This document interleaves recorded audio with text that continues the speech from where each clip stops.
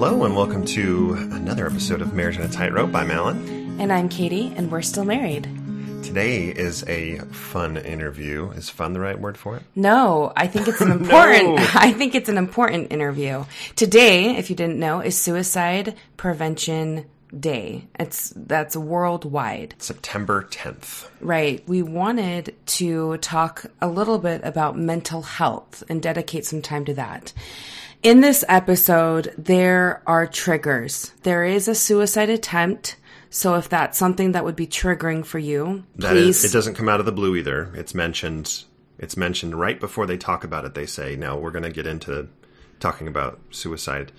So if that is a trigger for you, there is a warning right before it happens as well. And then the other trigger is something called limerence.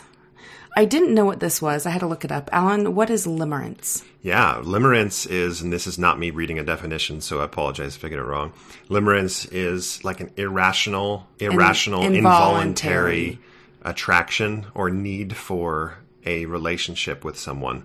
It's a very codependent state of mind. And in this case, it was with someone other than the spouse. Correct. We go into great detail about that. So if extramarital, and there's nothing graphic or anything about it, but if that type of situation is triggering for you, this is your warning as well.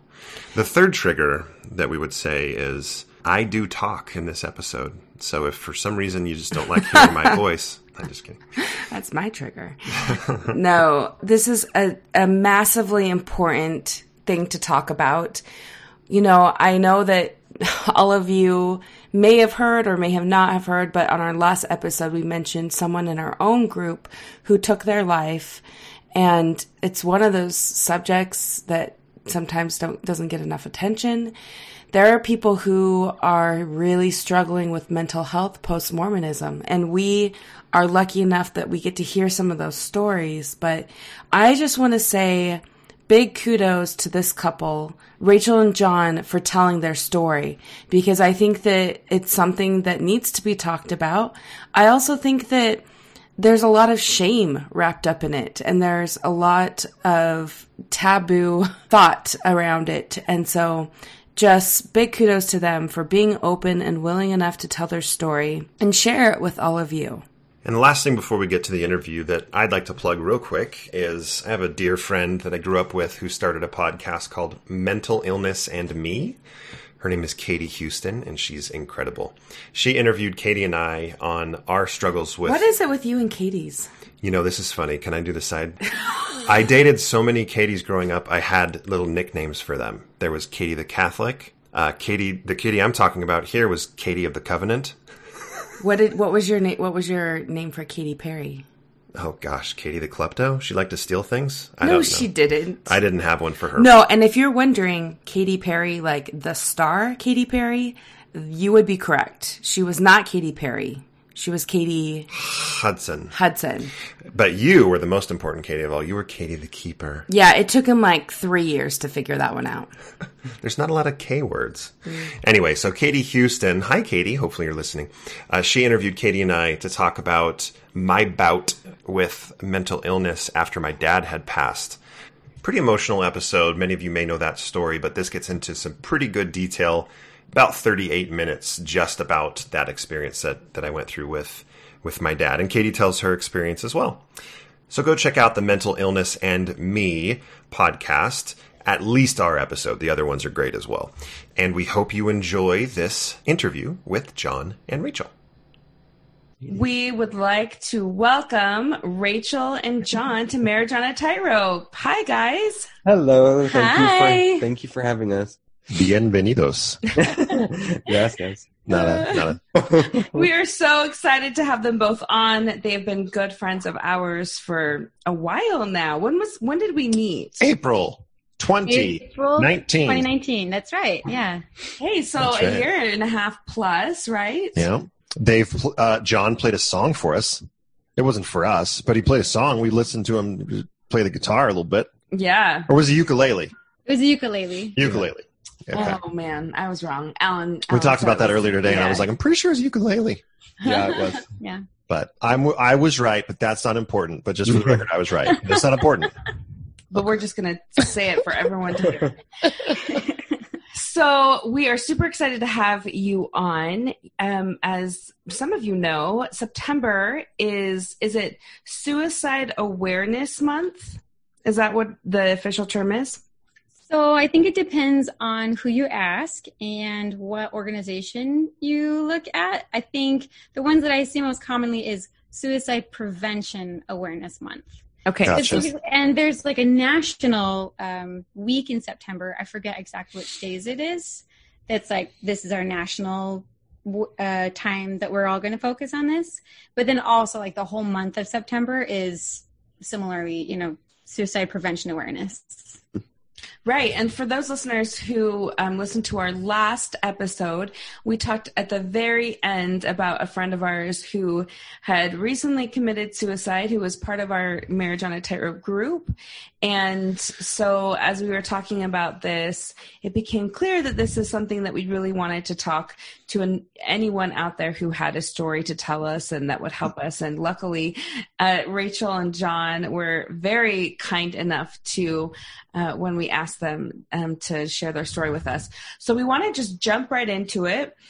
Maybe we'll start with John. John, do you and Rachel want to just go through a little bit of your backgrounds, maybe how you grew up and how the church was influenced in your life and how you met?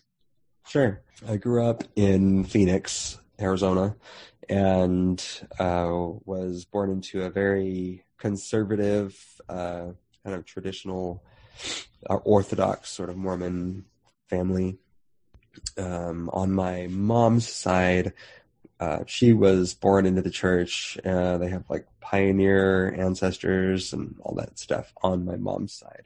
My dad was a convert. He converted when he was 16, either 15 or 16, if I have my numbers right. And he was joined shortly after by the rest of his family, including his parents. So I've been raised in the church my whole life. My parents were quite strict about what they lived their lives and how they parented. Their parenting style was very much revolved around doing the right thing, whatever that was to my parents. Which I imagine the church provided a lot of that. Yes, it was structure for them. Heavily influenced by the church, yes. Okay, so rapid fire. Was there caffeine in your house? Of course. Of course.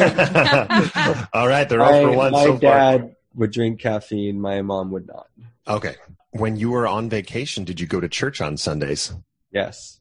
Oh, that's a big orthodoxy test right there. Yeah. What are some of the other ones? TV or sports on Sundays? No. What about wearing church dress all Sunday? My dad would watch TV, but I wasn't allowed to. Only the Lawrence Welk show. And then, what was your question? I think Rachel asked. Oh, what was your question? question? I said, in your family, did you guys wear your Sunday best all day long on Sunday? Nope. Oh, okay.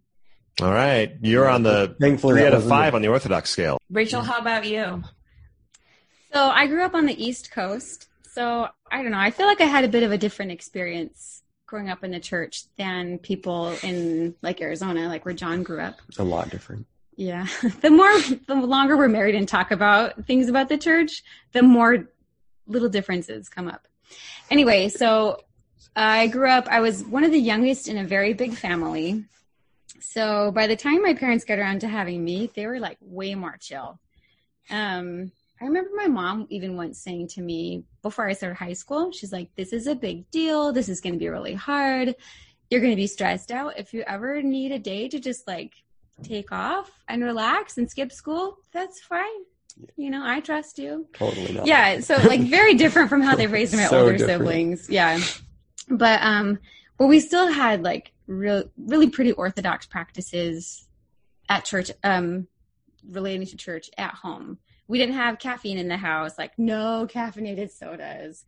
We all gave my dad a super hard time sometimes when he would like get a Coke or something. It's like you haven't actually had a childhood if you haven't had caffeine in your childhood. Oh man, and we policed each other so bad. I'm sure. Oh yeah. And there were times we went through like phases where we would either like wear your Sunday best all day Sunday or not. And I don't know.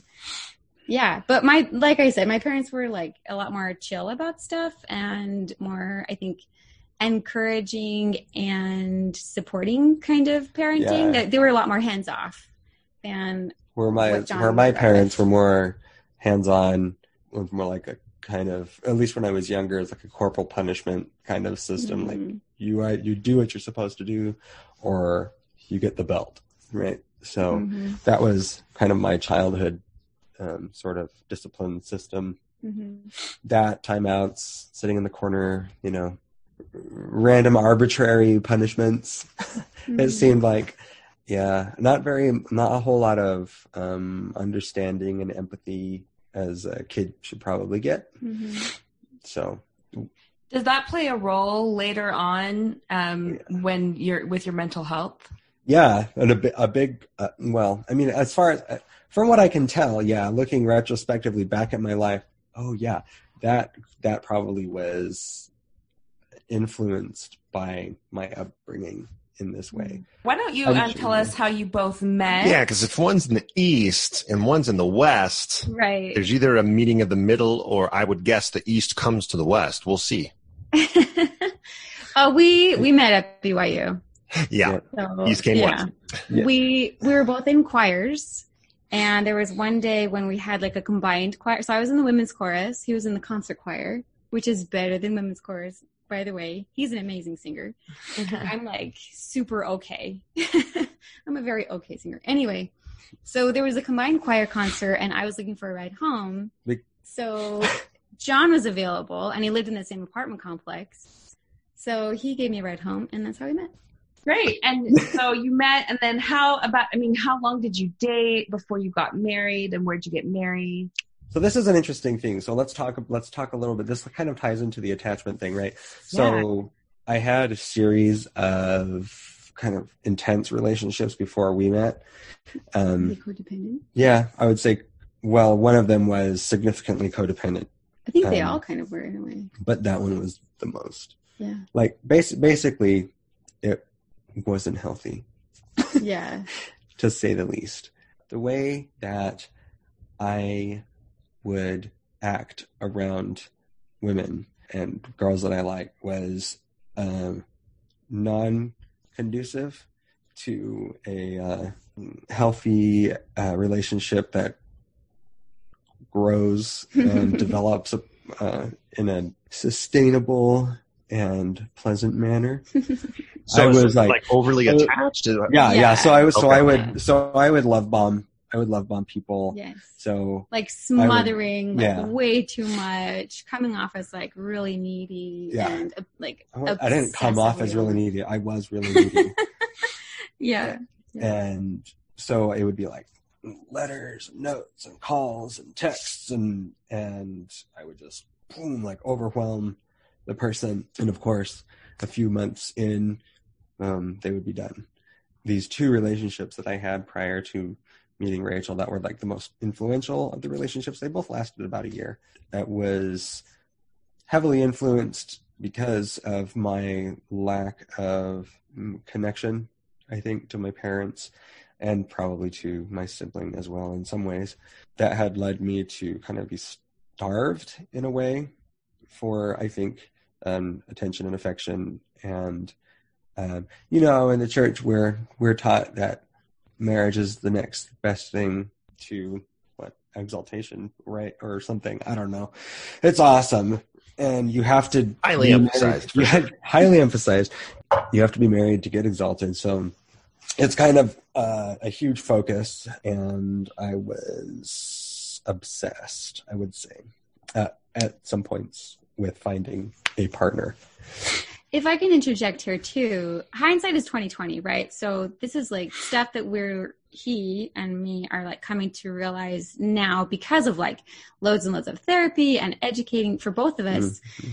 One of the reasons that he was so like love bombing these people and so needy with them was not just because he lacked attachment at home, but also that like there was that trauma, that corporal punishment and other like ways that his parents had treated him led to this Family internal issues. trauma. Yeah. And then like having to repress that and seeking out coping mechanisms. So for him, like these relationships became these really effective coping mechanisms that when things are going really well and this girl is reciprocating feelings like, yes, I'm making my way to like the highest and the holiest thing. This is the best and most wonderful thing for my life. Like finally I will be happy and at peace, you know, and like seeing these relationships Needed that kind to of be as a happy. means to an end. Yeah. So that's You complete me. exactly. Yeah. You complete me. You're my better half. I need Shut you. up. I'm not. Yeah, hello. Yeah, exactly. Rachel, why didn't you run away? So when we Yeah, tell met, okay, so my tell that turn. story. When we met, I was actually dating someone else and he was dating someone else as well. So we were just like, hey, that's cool. Like, let's chat and be friends. We went on 2 dates. Yeah. We went on 2 dates, and on the second date, she's like, not really feeling it. The summer's coming. I'm going back to. I don't really want to be in a relationship with anyone, so sayonara. And she went to, and we started chatting over the summer. Okay, now you can continue. Okay, and then he got back together with his girlfriend. I did. Right, so he was like in touch with her, and then I actually ended up starting dating someone too over the summer, but we kept in touch. And it was one of the first times that you tell someone like, yeah, we'll keep in touch. And we actually did. We were just like communicating all summer long. He would tell me about the ups and downs in his relationship, and I would tell him about mine. And we became each other's really, really good friends, like super close confidant that we could be really vulnerable and safe with. And so we just got like closer and closer and closer together, to the point where like his girlfriend started being really suspicious, you know, and we were both like, no, we're super just friends, just friends, you know. Yeah, I even went to visit her in her hometown over his girlfriend over that summer. I like asked her to marry me and everything, so that didn't go well. But I wrote her a letter while I was there. And You wrote Rachel a letter. I wrote Rachel a letter while I was at my girlfriend's parents' house, and I put it in the mailbox, and she had, or somebody, I don't know who, had opened the mailbox and found it before it got sent. So she was pissed. John, go put it in the neighbor's mailbox. I know. I mean, I guess I didn't think obviously she's my friend, so why would it be a big deal? Right. I was naive. I was really naive. Yeah. I finished my summer break. I'm going back to BYU for the fall. John is there as well. And it's like right when you get back to, no. So right before he gets back to BYU, or right before the semester begins, his girlfriend breaks up with him. He was so heartbroken because of course he was like so needy and needed this to work out so much. And so... Yeah, because you're not complete. Because you're not Yeah. complete unless you have a spouse. Mary in the temple, you're not complete. So, of course, I'm obsessing over it. He tells me, as we're communicating, you know, long distance, he tells me, I am feeling so depressed, and I think I'm just going to go walk in front of a bus. And I was like, I'm getting myself a ticket to Utah, and I'm going to go prevent this and be like that friend with a shoulder to cry on, and, you know, not letting this happen. And then the next day you were a lot better, and I didn't end up going out early, but then it was like the summer was over in a couple weeks anyway. So we saw each other really soon.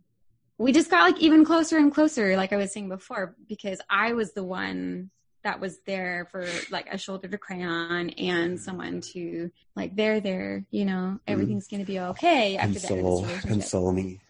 So then a couple months in, I ended up breaking up with my boyfriend that I had over the summer. And then a few months after that, John said, hey, I think we should try dating. And I was like, what? Why would we do that? Like, why would we risk jeopardizing this amazing friendship we've had? I've never had this with anybody else in my whole life. And he hadn't either. And what we had was like a really healthy relationship, which I think for you is...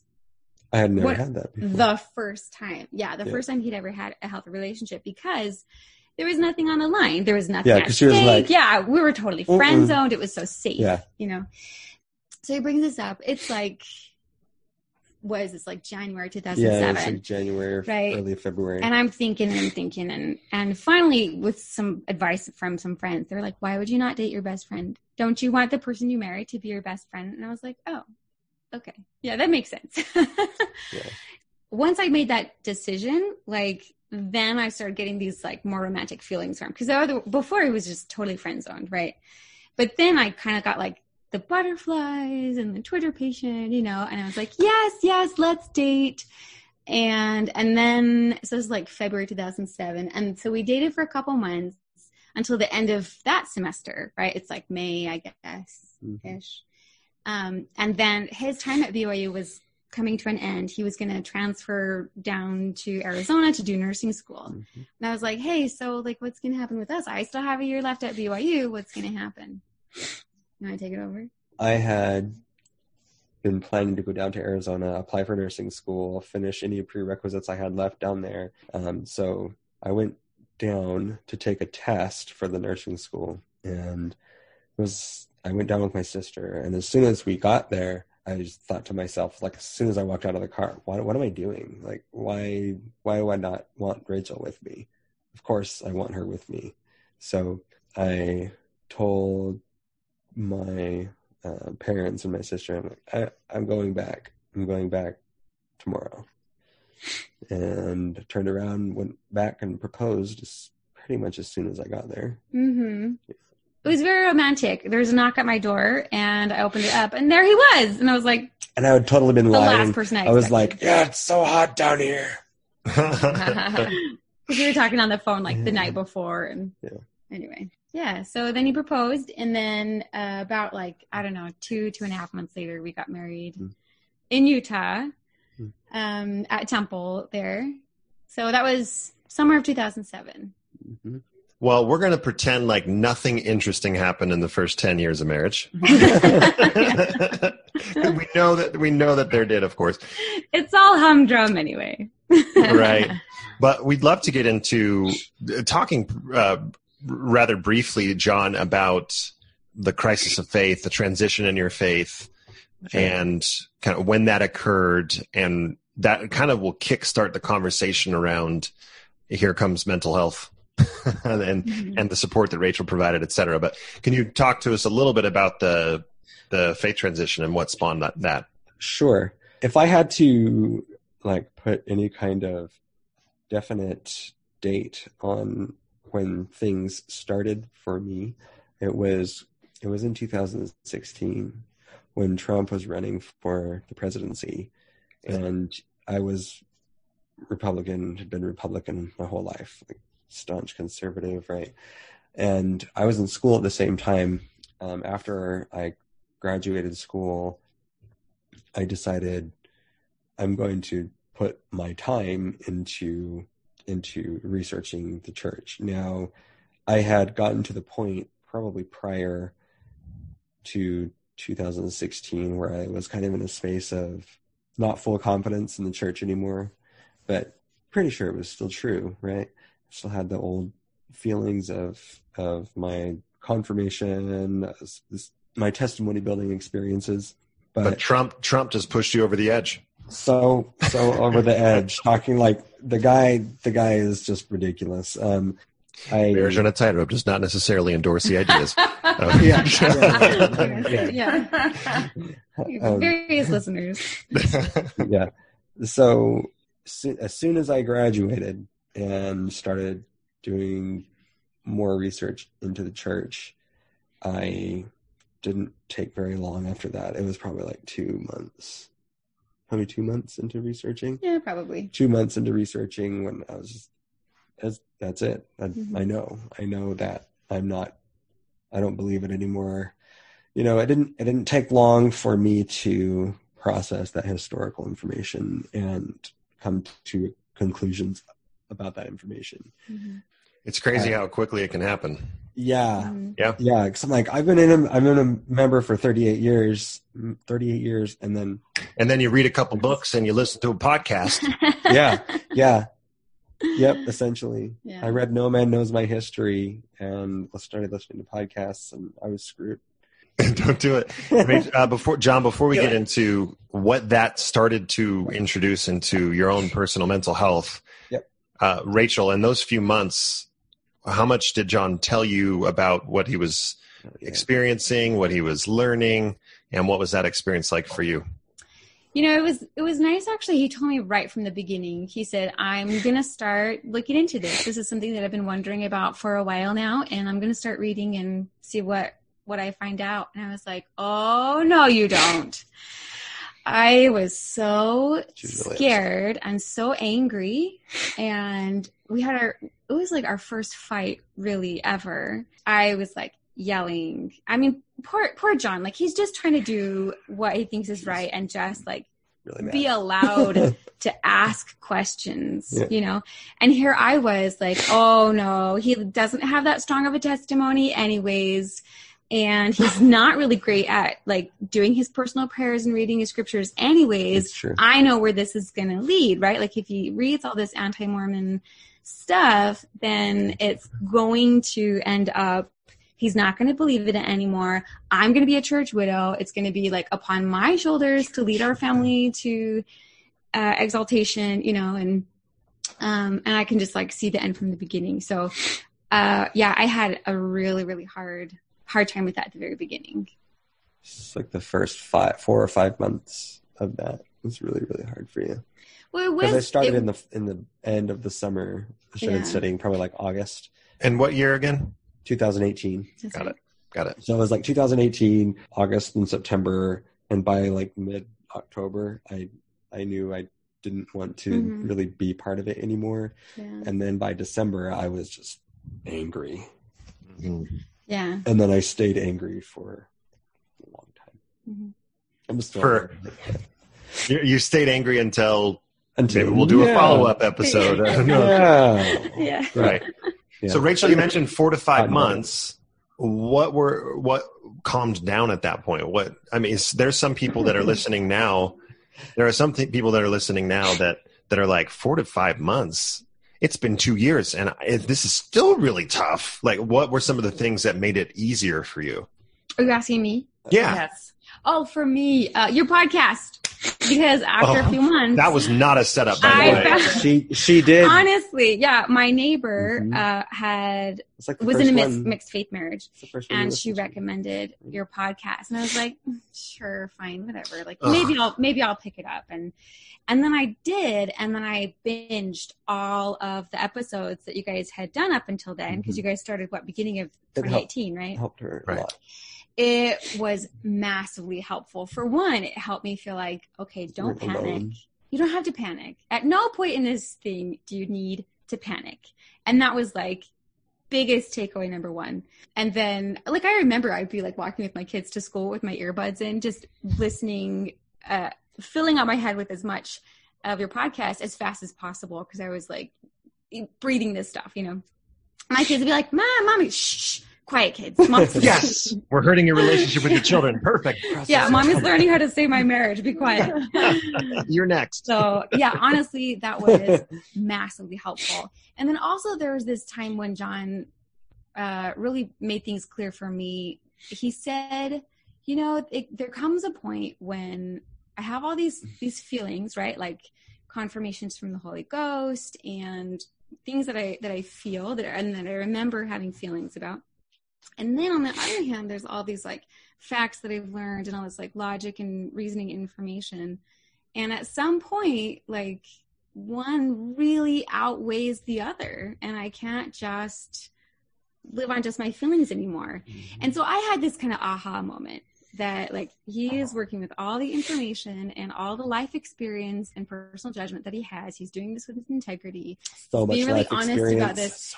And so I actually came to like totally respect his decision. And I had read enough about the stuff that he was learning about to understand like, okay, I get it. I see there are valid concerns here. And that made me just like suddenly, I think within like 24 hours, come to this feeling like it's okay. It's all right. I respect his decision. And it was mutual too, that he totally respected my decision to stay and trusted me. So there was just like mutual trust back and forth as well. So that really made things so much better. Yeah. I mean, there were still hard times, like when I Sure. realized one moment that our oldest would be baptized in 2 years, and I was like, oh, he's not going to be the one to do the baptism. And that was like fresh heartache all over again. And then, like he was saying, by December 2018, he told me, like, I'm going to take my name off the church records. And I, like, the next morning I ran to a neighbor's house and we just like sobbed in each other's arms. And she just let me, like, all the ugly crying, all like the wet tears on her shoulders, so much grief. So although I was in like a really okay place, there were still those times that was like opening up, I don't know, I guess like Pandora's box of grief, you know, all over again. So we still had some of those moments. They still happen to us too. Yeah, I They happen to know. everyone. John, do you want to take us through what led to some of your, like, the mental health crisis that you ultimately, what we're getting to, right, on the program? Sure. Do you want to take us through that? By December, I had become quite angry. I had decided I wanted to remove my name from the church, probably in late December, and decided I wanted to start drinking. I told her I wanted to start drinking on Christmas Eve. Awesome Oh, decision. geez. Merry Best Christmas to decision you. of my life. Biggest mistake since the Christmas mailbox It fiasco. was Christmas Day. Yeah. Oh, was it Christmas Day? It was Christmas Day. Yeah. It was like, why today of all days? And then I had couldn't like keep it in anymore. I was super like, swollen red eyes the whole day. Yeah. It was awful. I didn't tell you in the morning. The whole day. Whatever. Anyway. You wrapped a note and put it Anyway, underneath the Christmas So tree. she was like pushed to her limit as far as like me making changes. So like stopped wearing garments, started drinking, told her I wanted to leave the church, stopped going to church, and filed my notary Resignation. letter and resignation and all of that Mhm. within 4 months. 3 months? 3 months. Within 3 months. So in between December and March, all that happened. As all of that happened, and I was full of indignation, right, at being deceived, is how I felt. My ex-girlfriend, my first girlfriend, the first woman I ever loved, right, like really loved, she reached out to me on Facebook, and she said, I'm thinking about you, I'm really concerned. I saw your post that you posted on Facebook, and I just wanted to let you know that you're awesome, and you always have been, and you've been such a great influence in my life, and I'll always remember you. And I was like, okay. That happened. I didn't expect that to happen. And there were several experiences in between when we first met and last year that made me think she would never be in my life again. And she just appeared, and when we were first together, her parents basically broke us up, and so I have it's better, a little bit better now because of everything that happened last year, but I had a lot of toward her family. And I messaged her back, and I said, hey, let's start a correspondence, because it would be good to talk through some of these things. It would probably be really good for me, and maybe good for you too, because I knew she had been traumatized by the whole thing with her family and our breakup, because it was really, really awful. It's back in 2003. So it's really, really a long time ago. But I kind of talked about how I had attachment issues. So when I met her after I came home from a mission, and I felt like she was the most incredible, amazing woman, right? So I've come to talk with my therapist about it, and what I was reaching for was like the female ideal, right? That I had been told was the female ideal. Spiritual, musical, extroverted, dancer, like all the things, right? So I was really attached to her, and then we broke up 17 years ago. And then last year she shows up again. And it's, it didn't take long for me to start feeling a lot of emotion again. Not just, oh, I'm glad she's talking to me again. It was like grief, right? Grief. I remember driving home after she had reached out to me, just a couple days after she had reached out to me, and I was just like a complete and utter mess coming home, just thinking about my past experiences with her. So there was a lot of trauma, I would say is trauma. A lot of unprocessed emotions from 20 years previous. So when I started cultivating this relationship again, 20 years previous. Then, I'm rounding up 3 years, almost 2 decades. How's that sound? Almost 2 decades later. I latched onto her as an escape and a coping tool. Rachel, I'm listening to this and I'm feeling like super uncomfortable. Like, yeah. And I'm just saying because like, wow, how are you sitting right next to him while he's saying these things? Like, honestly, I'm feeling like, holy cow, if Alan were saying these things, I would be smacking him upside the head. So Rachel, I would love to hear, like, what are you thinking and feeling, and how do you even know that this is going on? Yeah, so I knew about everything. Every communication that they had back and forth, I was there for. So I read every message that she would send to him or he would send to her. It's a really interesting situation. Yeah, and in the beginning, when she first reached out, I was like, that's really cool. Like, I know both he and her have a lot of trauma from what happened to them way back when, right? And I was like, I'm super secure with our relationship. I'm not afraid of anything happening. And I'm like literally here with everything too. So everything was like very above board. Their communications were actually like bringing up some happy memories for him too. And for the first time in many months, he wasn't angry anymore. And I was like, oh my gosh, like he's getting back to his normal self. It's like 6 months of being angry. Yeah. And then all of a sudden I was Mr. Unicorns and Rainbows. Well, it wasn't like that at first. But it was like just back to his normal self. And I was like, this is a really good thing for him. This is healthy. Like there's nothing going on that's behind closed doors. There's nothing secretive. There's nothing that I need to worry about. Like, this is fine. And I was even encouraging it, like seeing how this was really helpful for him. And it seemed like it was helpful for her too. Like they're finally getting closure and they're finally able to like process some stuff. And so it actually was like really helpful in the beginning. Yeah. And then as time went on, I could see he was getting like more and more attached to her, and more it became more of a like romantic thing. And then I was like, I'm not sure I like this anymore. and then it got to the point, It got to the point where he started having extreme emotions. So he would be like extremely elated with every communication and we would like see her in person and hang out, and like me and her would talk about like raising our kids and, all the mom stuff. And we became really close friends, and she was really great. She was really nice. So that was fun.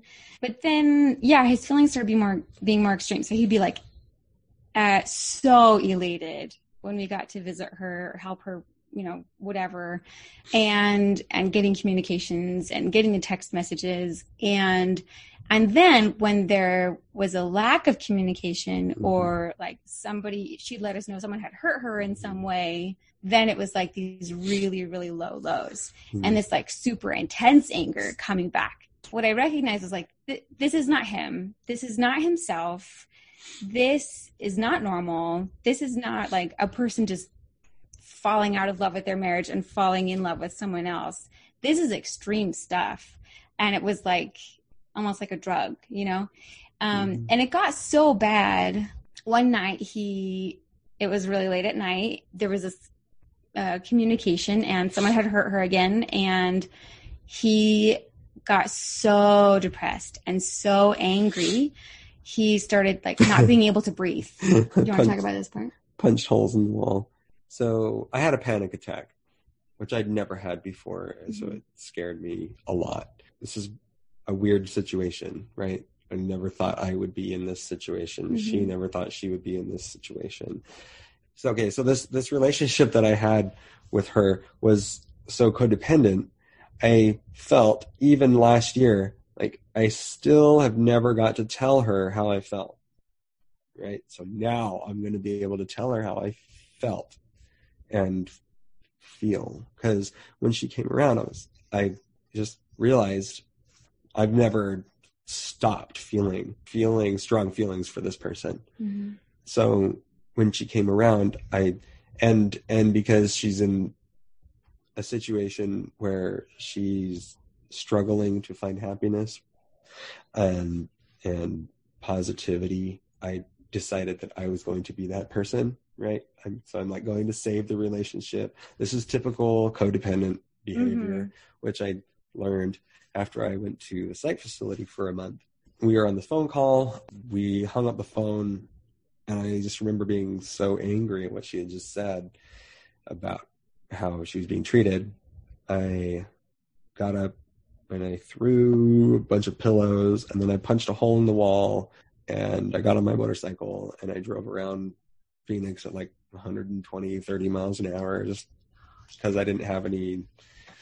I gave 0 Fs about injuring myself or dying at the time.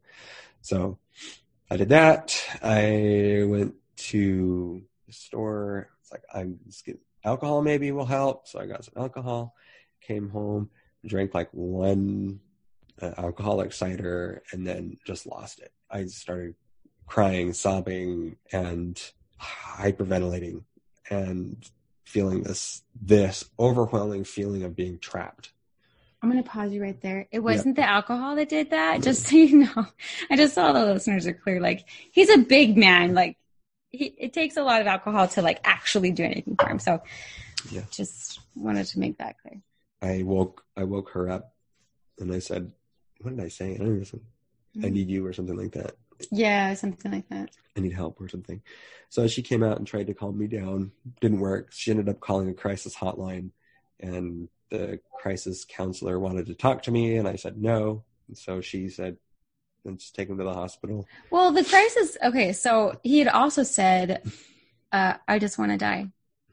I just want to die. And he said that over and over and over. So I called this like suicide hotline, and their crisis counselor, they said, we have a team that can be out there within like about 10 hours. And I was like, 10 hours? 10 He's not going to be alive in 10 hours. What am I supposed to do? So they said, go to the ER. So I did. So I called up my neighbor to come and like babysit like my 2 kids a.m. at 2 a.m. Yeah. And I take him to the ER. Awesome. He's acting totally crazy Yeah. and can hardly even remember that night.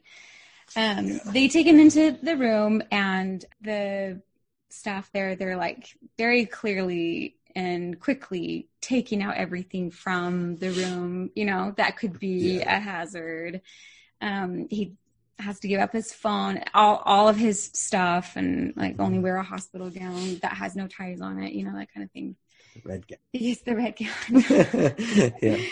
And so he sits there. He sits and waits. They give him a sedative, which was exactly what he needed. Thank goodness for that. He waits in the ER, and he waits there for, I want to say about 10 hours. 10 hours. And then the crisis team comes, finally. But at least he was safe, you know, at least he was in a safe place. So they came, they asked him a series of questions, and they said, based on what you're telling us, we want you to go to this psychiatric hospital and stay there for a little while. You know, you'll get some psychiatric care, you'll see a therapist, and so we're gonna transport you over as soon as they call us back and say that they have an available spot. So we did that, and then he gets there. He spends about 5 days there, I think, and then they're like, okay, we're gonna release you now. we didn't know going in, they don't really want to let you out, until they're sure you're not going to hurt yourself, which John had a big problem with, being like feeling trapped and not really having access to his phone or anything. And it's kind of boring. Yeah. Well, if you've never been in a psych hospital, you're locked in, right? You're locked in. You have nothing. You have a phone that you can use. The cord's about that long and it's attached to the wall.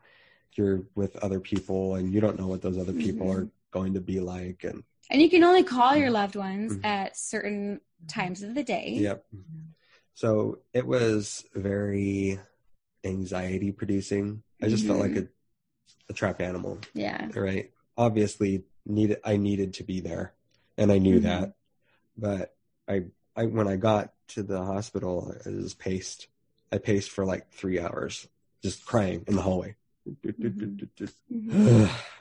So, when I got home from my mission, I was a psych tech for a few years. oh, yeah. Really? At the Provo Utah Valley Regional Hospital. Yeah. And I mean, yeah, that's exactly it. They give you the golf size pencils, right? Yeah. And Yeah, I was like, what is this? Yeah. Yeah. How am I supposed to write that? Yeah, group therapy, you gotta Yes. write with these tiny pieces of pencil. And then, you have visiting hours once a day for an hour, and that was it. And we had like a more acute side, right? People who were probably pretty Actively chronically mentally ill, and then the other side, which people who were just had, breakdowns, and it's very hard to see. It's especially John. I mean, that must have been really hard to be there without your support system, your support network. Did you have any type of self-awareness that as to why you were there, or as to like realizing, some of the behaviors that I've been exhibiting has put me here? I don't think that I had a grasp on how deeply troubled I was. I don't think I had a grasp on exactly why my emotional response was so violent. I don't think so. No, because I remember before, maybe it was actually after. Yeah. So while he was there, he had this really great psychiatrist. I Who's did. helpful. The one who told me to. Yes. Wait. He gives him like this book to read, and it's about like love addiction, is what it's called. And John's like, I don't have that. And when he explained it to me, I was like, that doesn't sound like it at all either. And the psychiatrist said, was it like your last day there or a different day? It was the last day. It was the last day there. He said, good job reading that book. Yeah, a good job reading the book. In some places they call what you have love addiction. From where I come from, it just sounds like true love. And I was like, ready to swear for the first time in my life. I was like, excuse me? I think he went there to get over this. Actually might have sworn for the first time. I think I probably did. Yeah, I had some very big words. You're saying that to the supportive wife, and So that happened. That was like the first person who said that to me. Yeah. Then about a month later, he was feeling suicidal again. Really, really needed to see a psychiatrist. So wait, he's still in contact with this woman? Yes. And I'm like just dying over here. Like, this is not healthy. We need to not be doing this. We need to be limiting she's like, contact. this is causing your emotions to spiral out of control. This is the problem. And I'm like, no, that's not the problem. Right. The problem is something else. It's the church. I don't even know. Like what did I? Yeah, I don't know. I felt like I had no idea what was happening to me. Because I remember, and I can say this because this is not spoiling anything. I remember sitting against a wall after I got admitted to the hospital twice, and I was like hitting my head against the wall. Right. I have no idea what's wrong, and I kept saying that over and over. What's wrong with me? Something's broken inside of me. Yes. And I literally hitting the head on the wall. I started cutting too during this whole thing. Yeah. Self-harm is can be an effective coping mechanism. Not a healthy one, but can feel effective at helping to numb that deep, deep pain inside. Anyway, so like a month later, he really, really needed to see a psychiatrist, and because I hadn't seen a psychiatrist yet. The follow-up that I had been set up in the previous hospital, I couldn't see a psychiatrist for a month and a half, which is nuts. So my PCP, my primary care physician, recommended that I go to another facility. So I went to another facility for a night. Facility meaning and then a psychiatric hospital. Another acute hospital. So everything was taken away and all that stuff. I went through that whole thing again.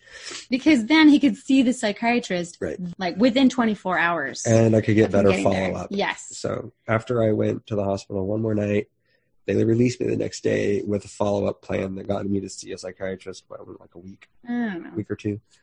So I did that, and we started seeing another therapist. I started seeing a therapist, and the therapist told me, I'm like telling him the backstory, right? I met with him for 2 hours, told him the backstory. And, this is the ex-girlfriend situation. This is my wife's situation. And I don't know what to do. I just feel like I'm torn, like totally torn between two impossibilities, because I can't help this person like I want to, even though I love her, and I can't actually do anything because it would hurt Rachel. And I don't want to hurt Rachel because I love Rachel. It was very confusing. I eventually got to the point in therapy where I mentioned all of these feelings, and he was like writing up on the board furiously, And then after he's done, it's like, okay, let me draw this triangle up on the board, this relationship triangle. You've got the, this one over here, this is like looks, and then this one is intelligence, and then this one is like emotion or something like that. And when we were fulfilling all of the points, then we have it's like total fulfillment or something. It's like the 3 pillars of love. Yeah, it's like some fulfillment, basically true love, right? That's what he was saying. And he said, so the question you need to ask yourself, this is the first meeting that I had with this guy, right? And he was like, it sounds like with your wife, you're still in that friend zone from where you guys first met. Your wife is friend zoned. Yep. The real question you need to ask yourself is, do you want to settle or do you want to go for it? You want to follow your heart, is what he said. He said, do you want to settle or do you want to follow your heart? Right. How do these people have degrees? Gosh, okay. Right? I know. So, obviously when I'm thinking about it now, wow, that's like the worst advice. Absolute ever. Gasoline on a trash fire. Yep. Yeah. So much gasoline on it. And now I had 2 professionals. So validated. 2 professionals right? who told me my feelings were completely 100% valid and I should pursue them. So now that he feels really, really validated about all these feelings for this other woman, and that pursuing her really is what's going to bring him true happiness, because again, all these feelings of codependency and needing and like really unhealthy attachment came flooding back, right? Yeah. So her presence like triggered all of this stuff that his brain had repressed really well for all these years. And now it's just it was like going to the most effective therapy session of dredging up all of the emotion that you've ever had about something that's terrible and just putting it right at the front of my brain and feeling it 24/7 for how long was it? 6 months. So this made his his inner months. Self just be so much at war with each other now, because now he's feeling so validated about these feelings. But he can't leave his wonderful wife and kids. It's wonderful. How she say it so nonchalantly. I mean, wow, that's Rachel. You're the wonderful wife. I'm the greatest. I'm the best friend he's ever had. The one and only healthy relationship he's ever had. Why would you want to leave that? Come on. Yeah. But I'm over here understanding this is not him. Irrational. He's being irrational. These experts don't know what they're talking about. They know what John has told them in their brief snapshot of time with him. And I have to say, I wasn't I really just want to be with this woman 100% and not be with my wife anymore. It's really interesting that they gave me that advice. Obviously I wanted to have a relationship with this person because I felt like I needed to be there for her to save her, right? Obviously I can't save her, but I felt that driving need to, it's the same feeling that you would feel if your child was suffering, right? Your child's suffering, your child's getting abused, and you're like, I can help with that. I know I can help with that. I'm going to go help with that and then go do it. I felt kind of the same sort of drive to help her. And so this is something that we learn later, again, like in retrospect, helping us understand, see clearly like what was going on. This is what our brains do. Like this is what our brains are designed to do, to protect us, right? And find these coping mechanisms because our survival depends on it. Whatever your coping mechanisms end up being, in his case, it was this like obsessive compulsive behavior. And it's just like anybody with OCD, like their coping mechanism is like their brain is saying, I need to say like wash my hands until they bleed, you know, or I need to lock my door a certain number of times. And my brain is telling me I need this for my survival. I can't just ignore it. I can't just go to bed without checking my door locks or doing whatever my obsessive compulsive behavior is. I literally can't do it. Even though it's a hassle, even though I know it's irrational. My brain is telling me I absolutely need this for survival. So take us to like the second breakdown, because I think that leads you to go to the treatment center. Is that right? A few days before that happened, I was like Googling like, what is going on with my husband? Please, computer, internet, tell me what's happening with him. And I discovered that there's actually this term called limerence. And limerence is this type of obsessive compulsive behavior that makes a person want to be with another person, like in a relationship. And it's not based on any kind of like sexual attraction. It's just this attraction, this like need for this person in your life. And it's different from regular falling in love, because it's marked by these extremes, these extremely high highs and these extremely low lows, that when you're with the person, you're in ecstasy. When you're away from them, or when they've shown like the slightest bit of rejection, you're like in the pit of despair, you know, and like I must getting redeem myself. Yeah. And when they break up with you, it's actually a lot more common than we think. And since we've shared our story with so many people are like, oh yeah, I had that exact same experience. Literally 2 people very, very, very close to us said, yeah, I know exactly what you're talking about. And I've had I've been 2 other myself. coworkers I've talked to who are like, yeah, I've been through a very similar experience. That's right. I think this happens to people way more often than we know. Yeah. And we went Nobody wants to talk about it, because why would you talk about it? Well, and if you don't know that there's a term for it. Yeah, but it's like culturally, it's taboo. Yeah, it's taboo to have a relationship. For good with reason. Else, You don't want to be the one that's like I'm not saying that what I did was right, but I just don't think your brain could have done anything differently. I feel like it was acting in exactly the way that it's meant to act. Yeah. And we even went to a meetup when you guys were here, and John shared a story, and someone there was like, that's me. Yeah. Well, I had to look up limerence when you sent me the word, because I didn't really know what it was. And it says in the description that limerence can also be defined as an involuntary state of intense romantic desire. Yes. I think that's a good way to put it. Yes. Yeah. And that was really key for me too. Like recognizing this is involuntary, and this is a symptom of a deeper root issue. Right. So let me bring it up to this point. So I discovered that, and I texted this to her too, and like, hey, this is what John's got for you. Because she and I had been talking on the sidelines too, like behind John's back, like, this is messed up. This needs to be stopped. And she was in like total agreement with me. Didn't stop talking to him though. Right. So when she would talk to Rachel, she'd be like, oh yeah, I never intended for him to misinterpret that statement. But when she would say it to me, you know, like, there are so many things that I wish I could tell you that I can't. I still feel like I can't share my full feelings with you. That's what she told me. She's playing both sides. So like, yeah, she's totally manipulating me, right?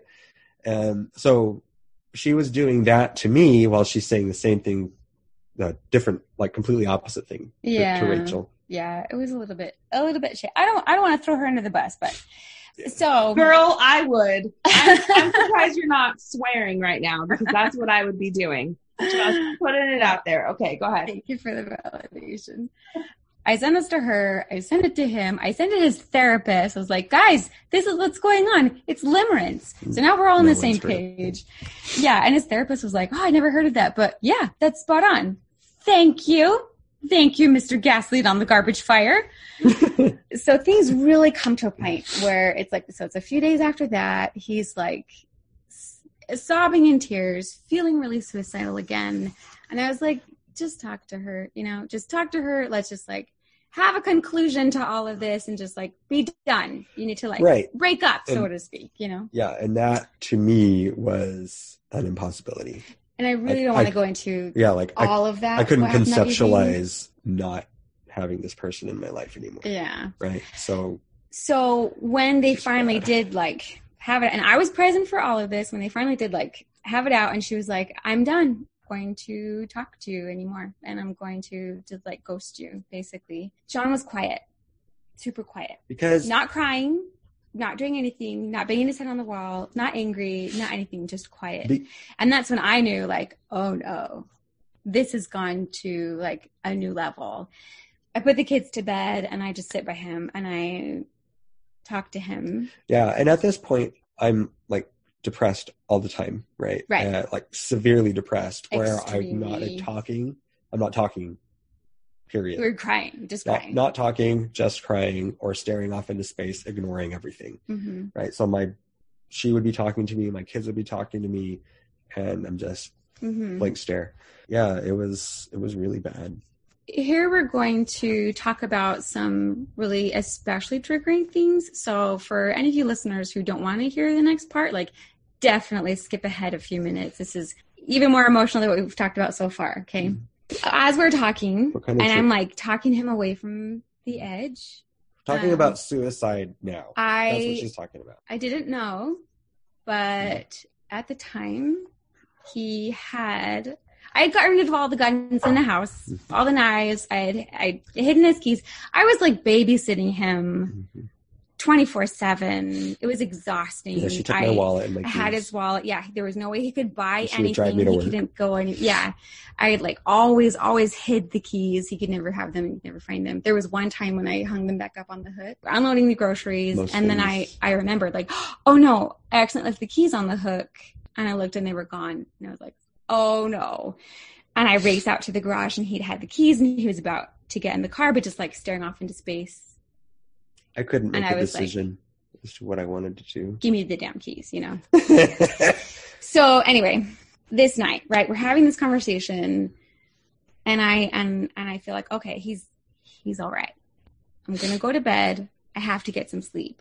So I didn't know, but at the time he had found the key to our locked shotgun. It was like the only firearm in the house, but we had lost the key a long time ago. Like, what's the point in taking it out? Yeah. It's got the lock on it. And we're never going to be able to open it. But he found the key. I remembered where the key was, which was so bizarre because your brain wasn't working otherwise. I hadn't used the key in like 2 years. Loaded it.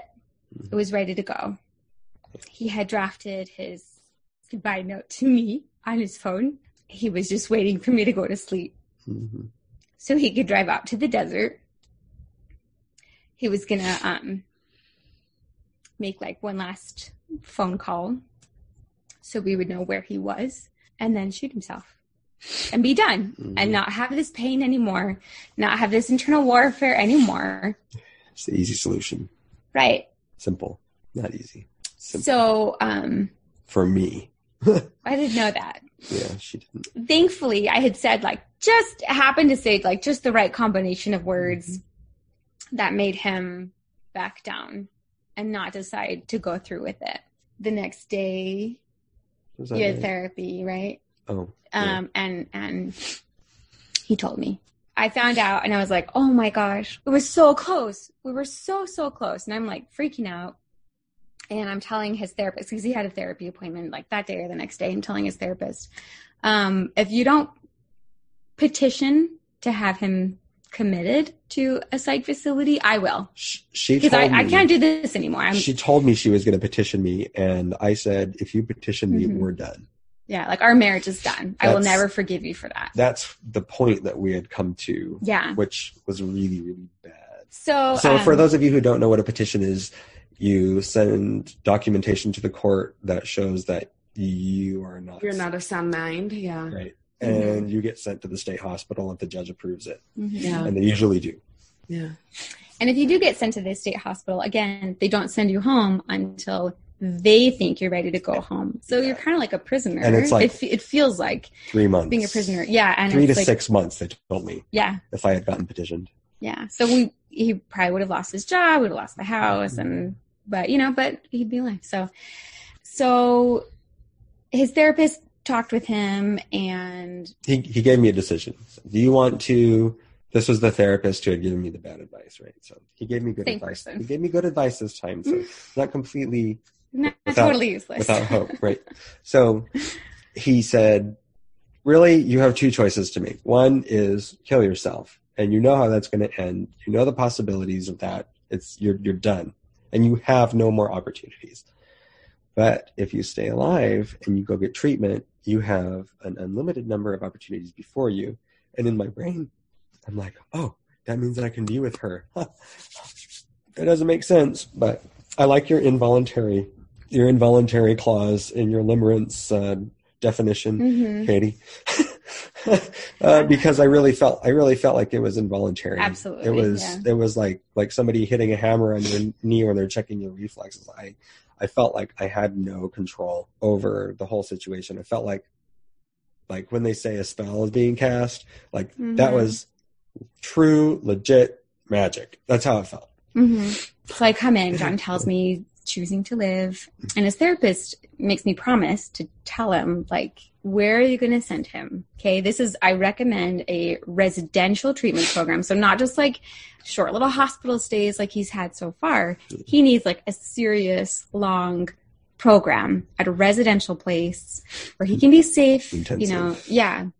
I'll have professionals there to help him. And I was like, and I don't have to babysit him anymore. Thank goodness. Someone qualified professionals are going to take care of him. From the moment we left there, I was nonstop checking for a facility, and especially someone that would take our insurance, because I knew it would end up being $60,000 to $70,000 out of pocket if we had to pay out of pocket for about a month-long stay. And then who knows if he would be there a month or 2 months or 3 months. So it was really important for me to find somewhere within our insurance network. So I was looking high and low, calling up place after place after place, looking all over the internet. She did so much research. Finally, I found one 2 days later and called them up. They said they had an opening. They interviewed him on the phone. And she was in Tennessee. It was all the way across the country. Yeah. So, and he went we got the first flight out. Yeah. So that's kind of what brought him all the way to having that huge crisis, this enormous breakdown, and then into this psychiatric residential treatment center. Yeah. Kind of breaking away from the timeline, what ended up being the most helpful? That's part A. Part B is to this day, are there things based on your understanding of how your brain works and all the help that you've gotten that you still have to do today in order to stave off some of those problems you've had in the past? Good question. First question. First one was, first one was basically condense that you go to the psychiatric residential facility. So condense that. What ended up helping you get out of crisis mode?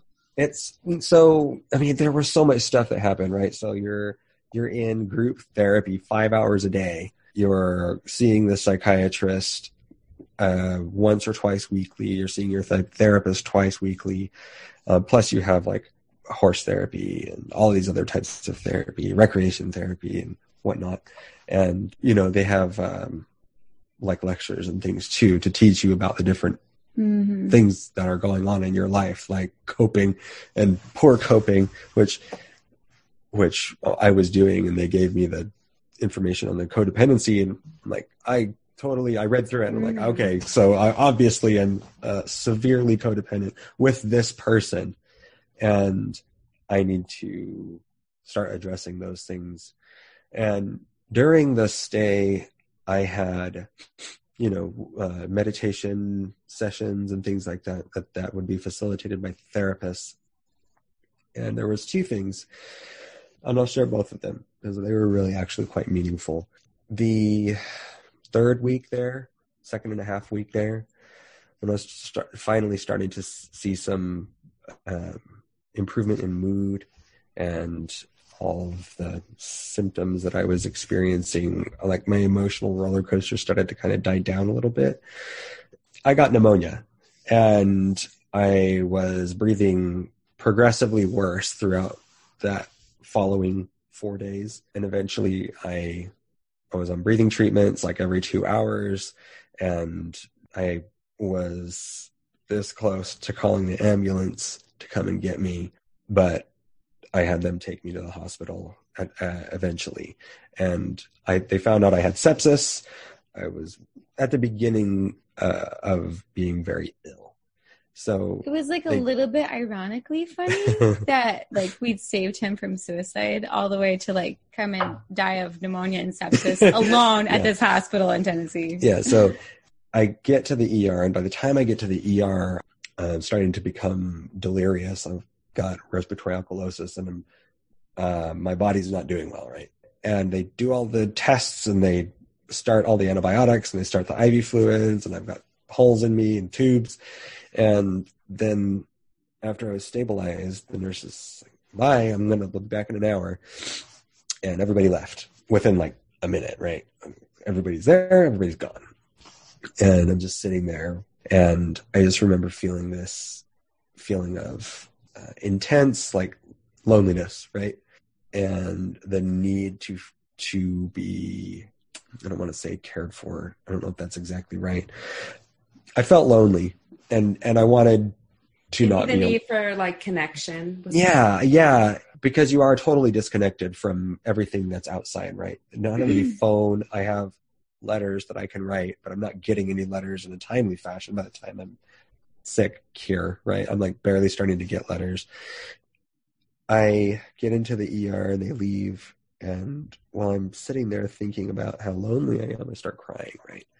Like start pitying myself for being sick in the middle of this state when I know nobody, and I'm in this place for suicidal people, and I got these issues going on. So I was quite sad. And then my therapy training, I guess, kicked in, and I said, nobody's going to come and save you. I said it to myself. This is like, I said this to myself out loud. I'm like crying. No one's going to come and save you. No one's coming here. You're here alone, and you're enough. That's what I said to myself out loud. You're enough. Huh. I am enough. I'm enough. I'm here with myself. And I think that was like one of the first times when I actually felt like okay, and not during my time at a residential psychiatric facility. I felt like not lonely for the first time in 3 weeks. Well, probably longer than that. Because, longer than that. Yeah, months, right? Because I've been isolating myself. But that was probably the biggest experience, which is funny because you go to the residential psychiatric facility to get fixed, right? And you assume that you're going to get fixed there, but I actually got fixed in the ER leaving there. But that was probably the most influential. And then I came back and did 3 more days after I got out of the hospital, and then I was done with the program. So I feel like that was probably the best thing to happen to me. Mm-hmm. Yeah, while I was there. Rachel, I can imagine that it was very difficult for you to be in Arizona while he was in Tennessee doing his treatments and having, I mean, probably less contact than you ever had before, right? So tell me, how do you keep going? I mean, you found the residential treatment center for him. You got him there. You talked about all the things you did to help keep him alive. What are the things that you were able to do for yourself? Or, I mean, how did you survive through that time? Do you know, actually, when he left, I was so relieved. She was relieved. I didn't miss him at all.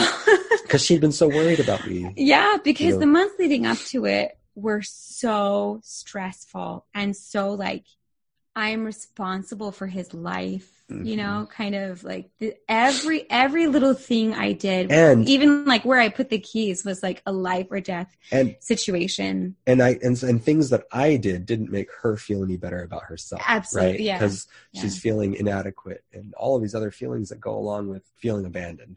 Right. Yeah. So him being in Tennessee was actually like the easiest part because finally, like, I didn't have to worry about him. You know, someone else was taking care of it. Right, but you're taking care of your kids, and yeah, I mean, there's a lot on you, I right? didn't have to like protect my kids from seeing his like breakdowns too, because I want to make sure this is not super traumatic for them either. So again, it was just like easier all around without him there. But it was really hard. It was very lonely for me. It was it was a very scary time for me still, because although like he was alive, I didn't know what was going to happen when he came back home. Would he be fixed? You know, putting like air quotes on fixed. Obviously, I didn't think he was like broken, but would he be significantly better? Would he be functional? You know, what would our relationship look like? Would he still want to be with this other person? Would he not?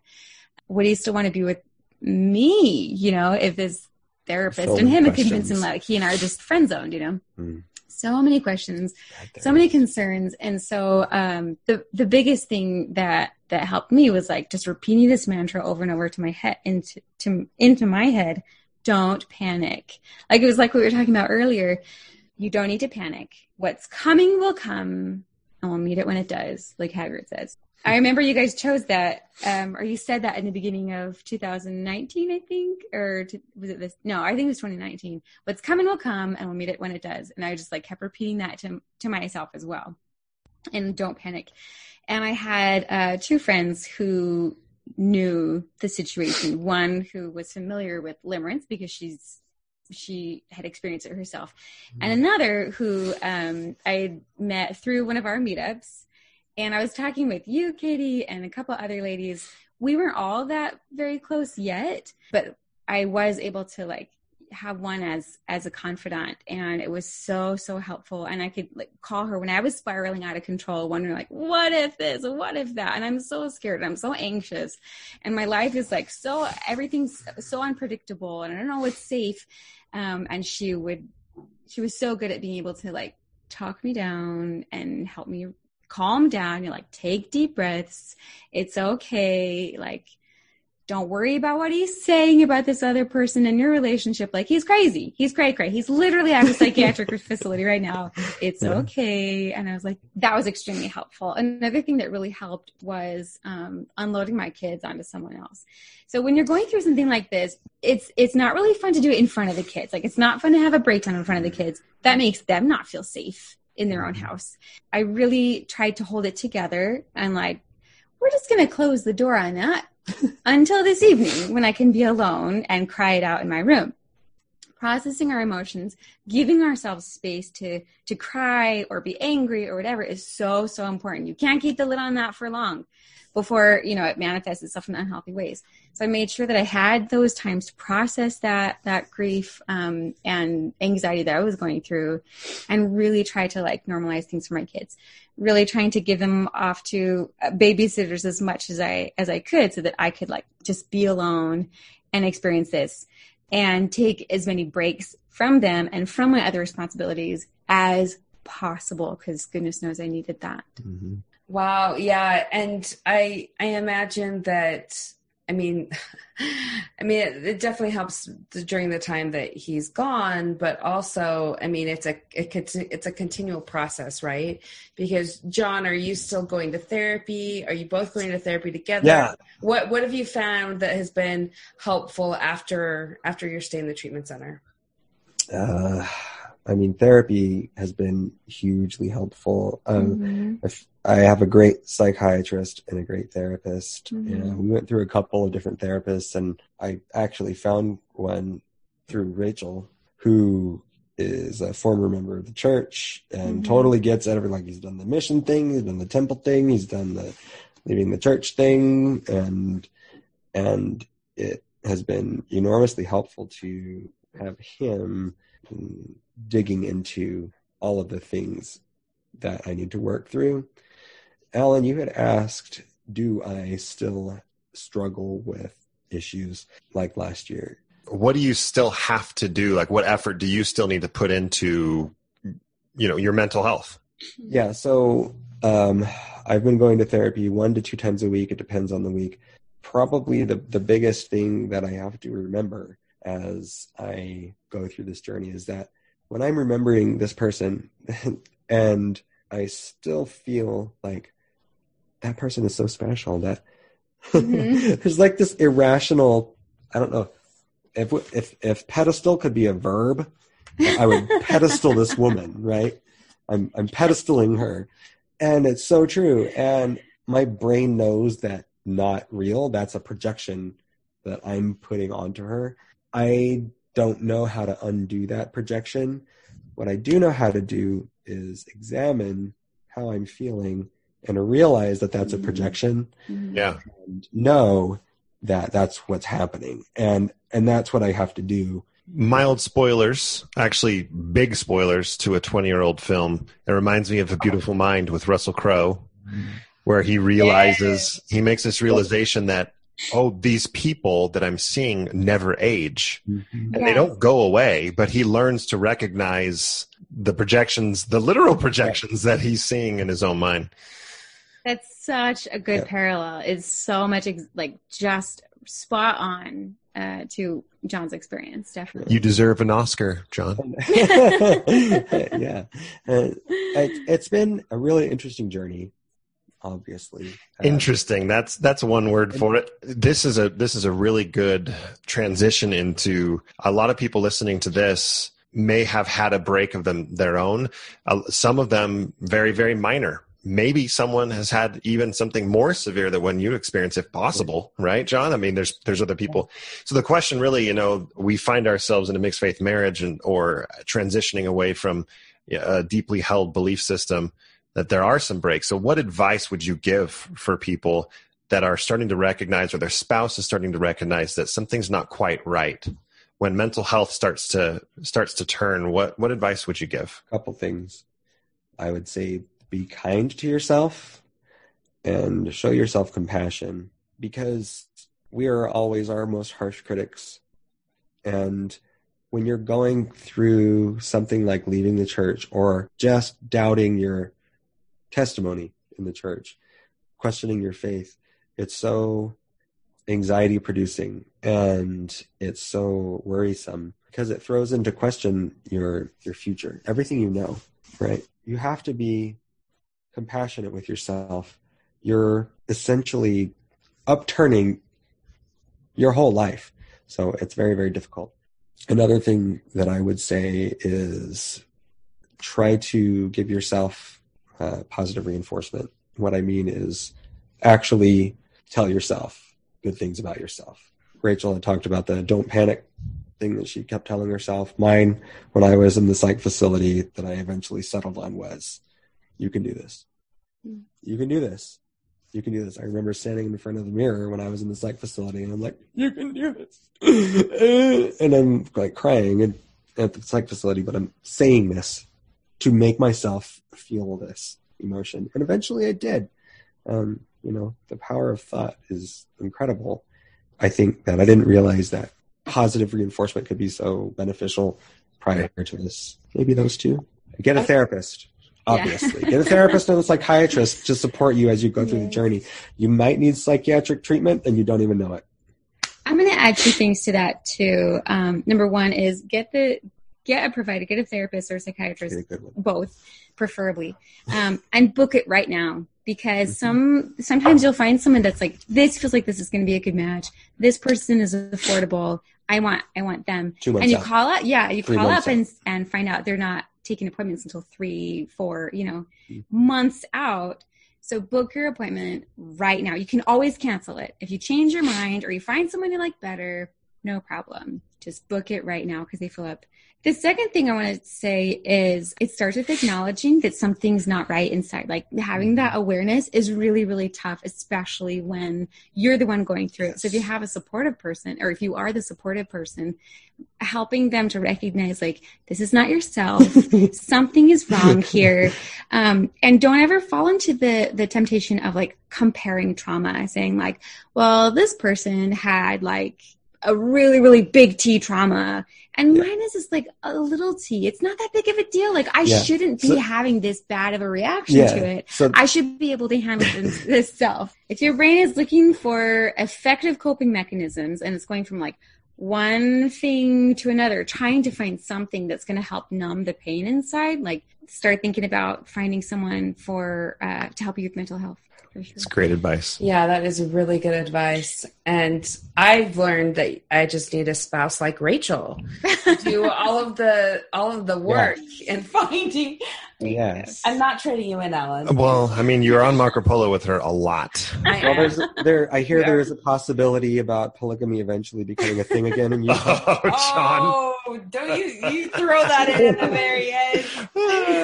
Well, something we do want to do is Rachel and John have done something super awesome and have created a YouTube channel. And Rachel, do you want to talk about that for us? It's mostly all Rachel. It's my baby. It's my hers. project, and he comes on as like a guest speaker. Sure. Like right at the beginning of 2019, I also had to keep telling myself, like, don't panic, because I started having my own faith transition. Mm-hmm. And throughout the year, kind of like separate from like what he was going through, I was having my own transition and like journey. Mm-hmm. So where I am now is I consider myself post-Mormon. He is too. My channel is called Post-Mormon Parenting. And I go through topics that I find are like things that I had learned the hard way or things that I've like really studied about, and share that on my channel because I think that might be helpful for people who are watching, who are trying to like deconstruct their deeply held beliefs, you know, and like analyze things and kind of look at things in a new way and say, like, what are we going to do when our kids turn 8? You know, what are we going to do when their neighbors are getting baptized and my kids aren't? What about all these great experiences that I had growing up because of the church? Like, how can I give that to my kids while I'm not raising them in the church? So I go through a lot of topics like that. So if you're interested, check out, you know, Post-Mormon Parenting on YouTube. And if you want to get in touch with me also, if you guys have any follow-up questions about things you heard today, you can send me an email. My email address is postmormonparentingchannel@gmail.com. So it's all one word. There's no punctuation or anything there. Just postmormonparentingchannel@gmail.com. That'd be helpful if you knew the right one. I'm also on Instagram, so you can find me there. But anyway, yeah. Rachel, I would like to attempt a quick editorial side note, if I may. There are many people in mixed faith marriages that look at the spouse in your position that has also left, and that's really difficult for them to hear. And it's really difficult for them to accept that there's something in us, and it's similar. I mean, it's something that you have already talked about deeply in this episode, where there's something in them that is fearing the future of like, oh my gosh, Rachel is what I don't want to happen to me. Like, I don't want to have to change. I don't want Don't Rachel yourself. Oh my gosh. That's right. I'm going to interrupt your question to say, I felt that exact same way when you guys started your like January 2019 episode, and Kitty's like, I have an announcement, Shay. I was like, no, don't say it, Kitty. Don't say you've gone to the dark side too. Anyway, sorry. What was the announcement? I don't even remember. I don't remember. I don't know. Like new couches or something, you know. But new couches. That's right. That's probably what it was. Sounds right. Yeah. So, I mean, anyway, I want to just say to all the listeners that may have those types of feelings that every single outcome is completely legitimate and equally as valid. We had someone today reach out to us, and she used the phrase like, you know, this has been the biggest mistake of my life. And I said, stop, just stop it. That's not fair to yourself. John, you mentioned that. You have to be fair to yourself. And your journey is yours. Rachel's journey is hers. There can be high levels of nuance all the way to I agree and I'm leaving as well. And there can be absolutely no nuance and even further doubling down on orthodoxy, and marriage can still work. Just in case anybody was listening to Rachel talking about her departure, and obviously we didn't get into the faith crisis story with you, Rachel, and the transition very detailed, but thanks for letting me editorialize for a moment. But I'm so glad you brought that up. Yes. In defense of my friend, yeah, I'm gonna say, you know, one thing that I really appreciate about Rachel especially is that she's so empathetic to where anyone is in their own journey, and so respectful Yes. of where they are, that, you know, in our last episode, I hope I can bring this up, but in our last episode, we talked about miracles, and she called me the other night and she said, Katie, if you feel like you can't talk about miracles in our group because it's uncomfortable, or you think like, I can't share that with you because we don't feel the same way anymore, I totally understand it. And you can message people, you know, outside of the group and leave me out of it if you want. And I just felt like that was like the most beautiful gesture of a friend. That's a true friend. Someone who is just willing to sit with you and listen to you and wants you to do what's best for you. And so I'm going to say I've been super blessed by the friendship we've had, because I've never felt any judgment. I've never felt any push to like get into things I don't want to know, or to be swayed in any way. And that's the type of person she is. And she is like a wealth of knowledge about this subject that we're talking about today. And she has helped. I know she's helped people who have been in this position talk them through exactly what they need to do. So if you are in this spot, you want to reach out, I want to encourage you to reach out, because both of them are extremely lovely and are respectful and compassionate. And that's my plug for you, because I love you both so much. Oh, thank you, Katie. I don't know if I can talk anymore. You're so sweet. I'm so grateful to have you as a friend. If there is any small level of healthy limerence, Katie has it for Rachel. All right. It's our Marco Polo quote. Anything you guys would like to leave our listeners with before we head out? I had one more thing. And sure. We had a therapy session, and this was like my other thing that I wanted to share that was really, really meaningful, in addition to the ER thing. So we had a meeting where he walked us through some guided imagery, and I'm going to tell you what he told me. And it was really, really impactful for me. I think it was probably the first time through this whole experience where I actually felt self-compassion. Oh, okay. I am in a place where I am needing help, and I'm okay with that. He had us all close our eyes, and he said, imagine that you are in your house and you are sitting at your table, and it's your birthday. And there is the person or a person that you love so much there with you. And they're, you know, one of your favorite people to be with. And just imagine whoever that person is. And they're sitting across from you. And they gave you this fabulous, delicious looking cupcake.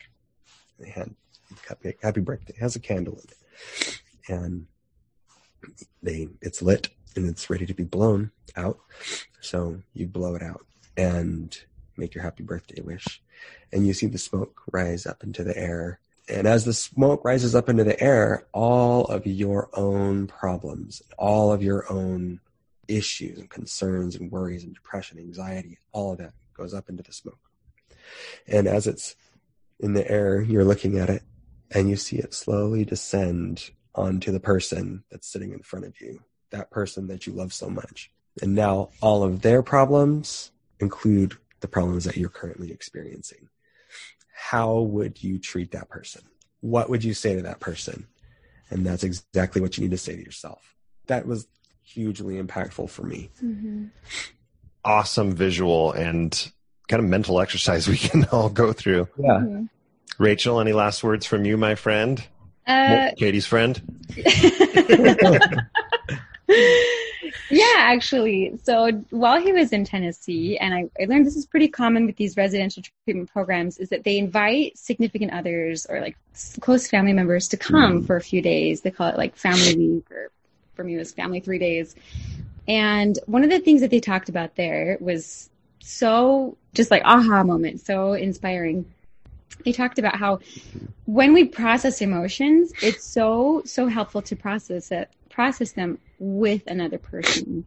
But it can't just be anybody. It's got to be someone you trust, someone that's going to be really, really safe, someone that's not going to be critical of you or judgmental or criticize you for what you're going through or what your coping mechanisms are, and how, like, if we want to get better, like, we have to practice these emotions. And if you're going to do it with another person, which is really, really helpful, it's got to be a safe person. And so then it was kind of the conversation turned toward us as, like, the supportive spouses. Like, if you want to be a safe person, and you don't have to be the safe person or the only safe person, but if you want to be a safe person for your loved one who's going through this really hard time, you have to be, like, really, really non-judgmental, really not critical, just, like, totally as much empathy as you can muster. And so for me, like, when John came home and he picked up a couple of things that I considered bad habits, or, like, really unhealthy coping mechanisms, I had to, like, really swallow all that down and dig deep into my empathy and be like, I understand. I see you must be having a lot of pain inside if you're looking to these kinds of things for numbing and anesthetizing. Oh my gosh, I can't speak. Anesthetizing. And self-anesthetizing, yeah. As the supportive spouse or the supportive loved one, it's just so, so critical to be compassionate and understanding and loving. But I think even like, above all, what we humans need, especially if we're going through a hard time, is understanding. Mm-hmm. Like, we've got to be just so understanding. Why do you feel that way? Tell me about how you're feeling. Yeah. With zero judgment. Yeah. Exactly. Otherwise, you're never going to meet eye to eye. You'll never understand each other, and you'll never be able to move past. I think both of your words are super wise, really helpful, not just for someone who's going through a mental health crisis, but I think that you can say that for someone going through a faith transition. This works in every scenario in a marriage. Right? Yeah. No matter what the other spouse is experiencing. Mm-hmm. So I feel like that is very helpful information. And we just want to say thank you so much for taking the time to talk about this hugely important topic that I think will resonate with a lot of people. And you've given some really good information and just a really good roadmap, I think, for some people to follow if they do need help. So Rachel and John, thank you for being on Marriage on a Tightrope. Thank you so much. Thanks. Thank you. We've had a good time. Yeah, so happy to be able to be here and share our story. When it's done, we're gonna see that it was better that we grew up together. Tell me you don't wanna leave, 'cause if change is what you need, you can change right next to me.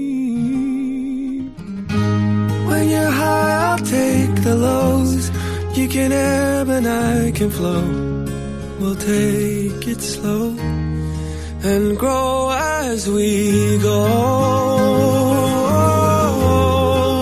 Grow as we go. Grow as we go.